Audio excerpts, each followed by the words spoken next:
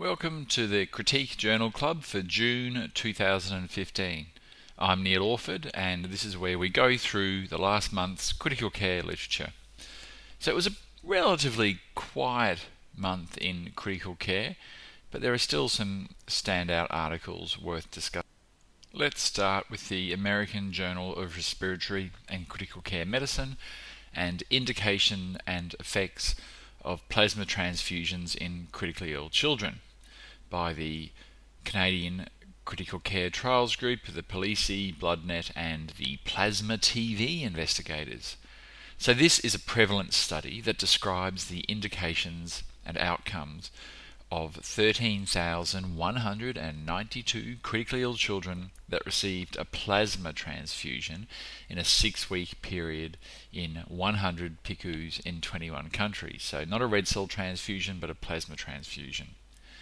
They report that the primary indication for plasma transfusion was critical bleeding in 22.3%, minor bleeding in 21.2%, surgery in 11.7%, and in 34.1% there was no bleeding or planned procedure, that is, no obvious indication.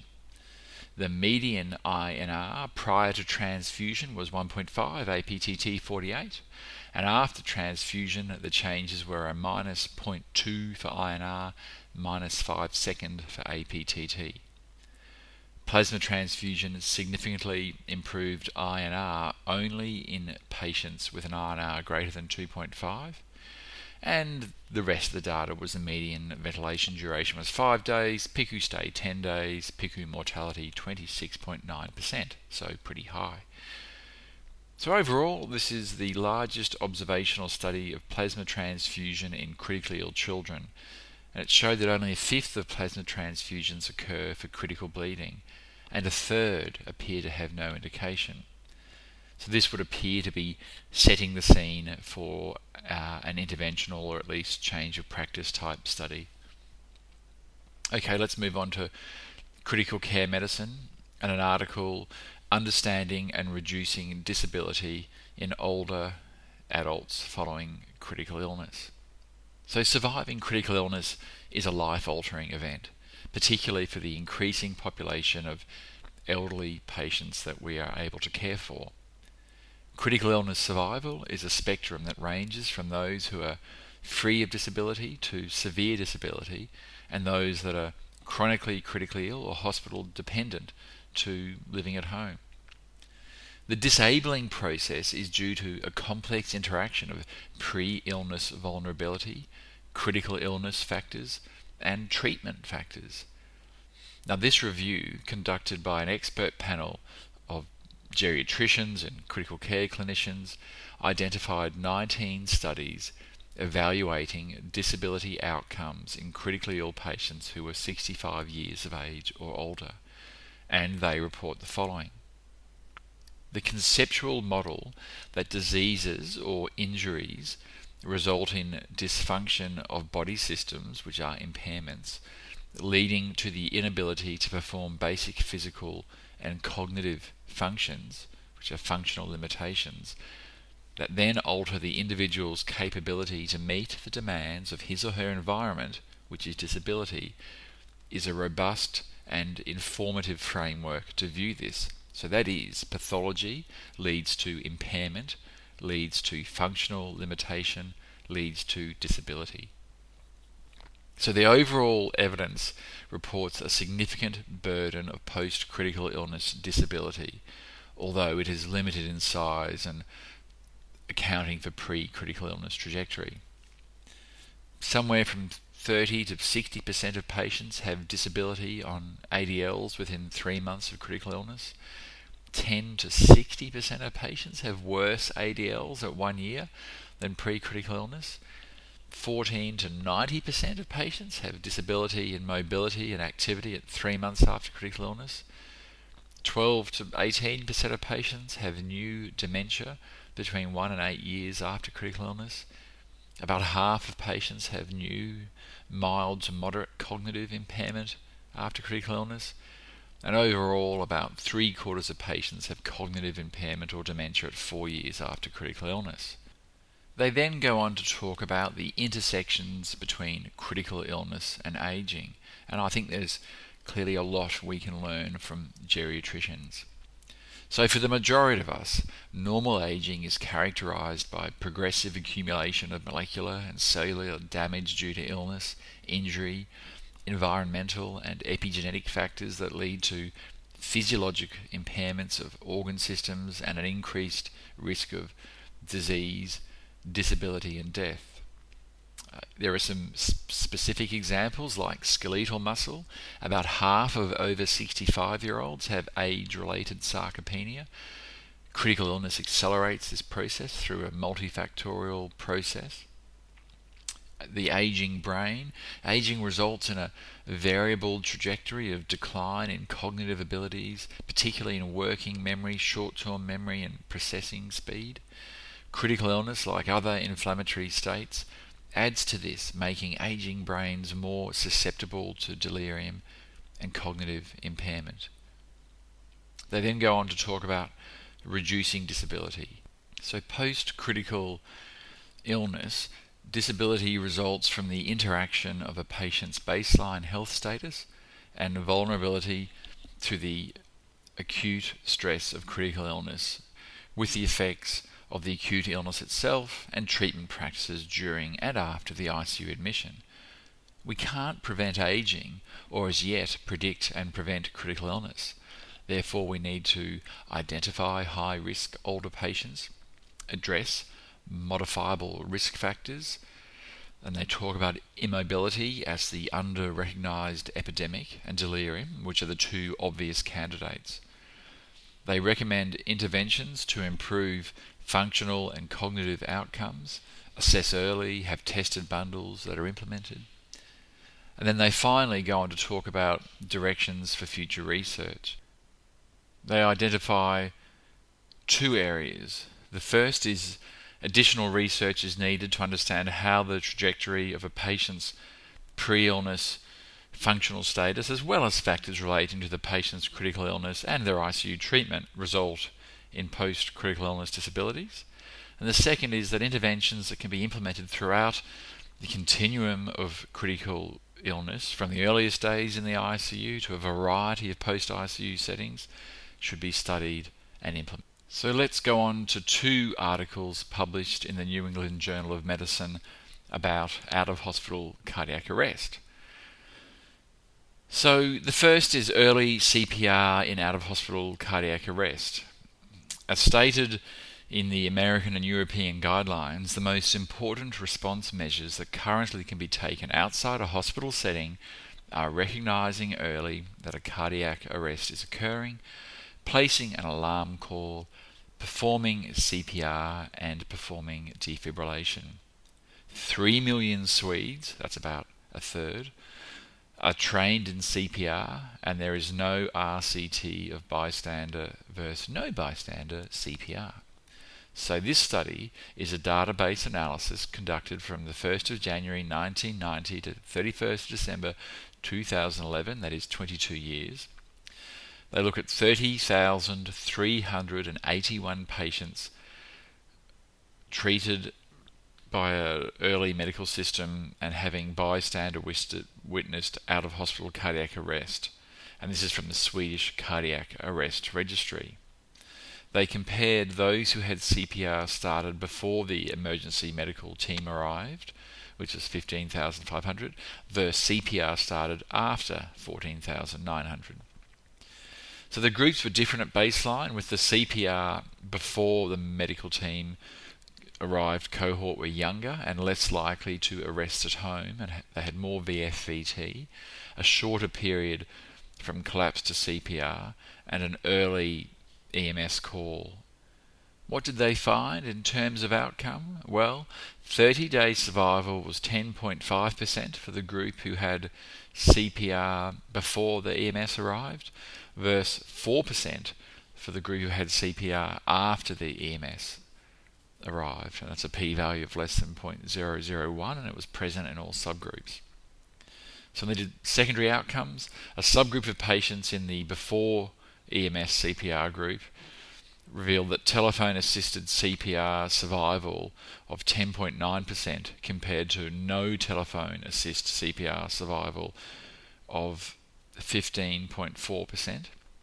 A post hoc propensity score took into account multiple variables, year and interactions, resulted in a difference in 30-day survival between the before EMS CPR group and the after EMS CPR group remaining highly significant. And 474 patients survived for 30 days and had cerebral performance categories measured, with higher scores indicating greater disability. At hospital discharge, 81% were Category 1, 14% Category 2, 5% Category 3, and less than 1% were Category 4 and 5. So in summary, bystander or pre-EMS CPR is associated with improved survival in out-of-hospital cardiac arrest. The second Swedish CPR out-of-hospital cardiac arrest study published in the New England Journal of Medicine this month is the mobile phone dispatch of laypersons for CPR in out-of-hospital cardiac arrest. So the first paper told us that bystander CPR was associated with improved outcomes, which is good news in a country where a third of the population are trained. So how do you further improve the delivery of bystander CPR? Do you train more people? Or do you get more trained people to go to the arrest using technology like mobile phones? So this was a community-based blinded RCT conducted from the 1st of April 2012 to the 1st of December 2013. 9,829 lay volunteers were recruited through advertising and CPR courses, and they are called SMSL, or Short Message Service Lifesavers. So a mobile phone positioning system was developed and the SMSLs were registered with it, allowing the EMS dispatcher to locate them within 500 metres of a suspected out-of-hospital cardiac arrest and send them a text with information. The patients, there were 670 adult out-of-hospital cardiac arrest patients, and they were excluded if they were deemed to be in an unsafe environment. And they were randomised to an SMSL was dispatched to them or no SMSL was dispatched. There was no difference in the baseline characteristics. The primary outcome was the rate of bystander CPR, and it was 62% in SMSL group versus 48% in standard group, which is an absolute difference of 14%. 95% confidence intervals 6 and 21, p-value less than 0.001. Secondary outcomes, there was a difference in the rate of instructions given over the phone. It was 64.3% for the SMSLs versus 54.7% in the other group. There was no difference in time of arrival of the EMS. There was no difference in 30-day survival. And there were, in approximately 80% of cases, at least one volunteer was located within 500 metres. So the other way to look at those secondary outcomes is that in 20% of cases there was no volunteer located, and although there was no difference in 30-day survival, it was 11.2% in the SMSL group compared to 8.6% in the standard group. So in summary, a mobile positioning system and registration of lay volunteers to be located and dispatched by an EMS service improved rates of bystander CPR. The study wasn't powered to show a mortality difference, although it is plausible this would be the result, particularly in a larger study where more lay volunteers were trained and the intervention was able to be delivered to a larger proportion of patients. Finally, other studies have also included locating AEDs in this service. So you locate the trained person and locate the AED and the out-of-hospital cardiac arrest and get them all together. Interesting stuff. The last article for the month from JAMA is the effect of a remote ischemic preconditioning on kidney injury among high-risk patients undergoing cardiac surgery, a randomized clinical trial. The introduction is that acute kidney injury after cardiac surgery is common and difficult to prevent. remote ischemic preconditioning may attenuate renal injury through damage-associated molecular proteins that are then filtered by the kidney and signaled through toll-like receptors in the proximal tubule epithelia, inducing natural defences such as downregulation, temporary cell cycle arrest, etc. These defences, once engaged, can then protect the kidney during subsequent inflammatory or ischemic stress. However, 3 prior studies of remote ischemic preconditioning have had conflicting results. So this prospective double-blinded RCT conducted from August 13 to June 14 enrolled 240 adults at high risk of acute kidney injury and undergoing cardiac surgery with cardiopulmonary bypass. So high risk acute kidney injury was defined as a Cleveland Clinic Foundation score of 6 or higher. On the day of surgery, patients were assigned to undergo either ischemic preconditioning or sham remote ischemic preconditioning. So remote ischemic preconditioning consisted of 3 cycles of 5-minute inflation of a blood pressure cuff to 200 millimeters of mercury, or at least a pressure 50 millimeters higher than the systolic arterial pressure, to one upper arm, followed by 5 minutes of reperfusion with the cuff deflated, and this occurred after the induction of anesthesia and before skin incision. The baseline characteristics were similar. The primary outcome is that there were significantly fewer patients in the remote ischemic preconditioning arm who developed acute kidney injury within the first 72 hours, and that was 37.5% versus 52.5% p-value of 0.02. The secondary outcomes were that remote ischemic preconditioning was associated with the reduced number of moderate and severe acute kidney injury, but not mild. The use of renal replacement therapy was 5.8% versus 15.8%. ICU length of stay, 3 versus 4 days. And there was no difference in mechanical ventilation duration, hospital length of stay, or mortality.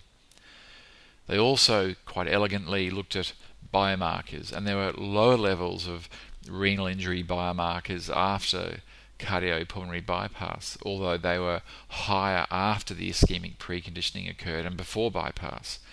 In fact, patients with higher biomarkers before bypass had lower acute kidney injury as opposed to patients with higher biomarkers after bypass who had higher acute kidney injury.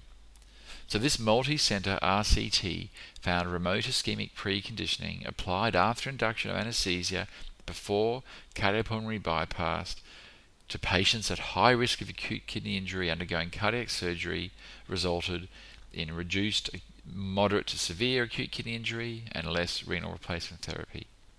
The biomarker profile suggests that the intervention resulted in an increased expression of the alarm markers while having no effect on the damage markers that were released.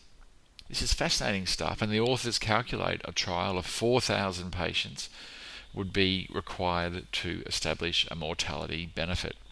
Bring it on.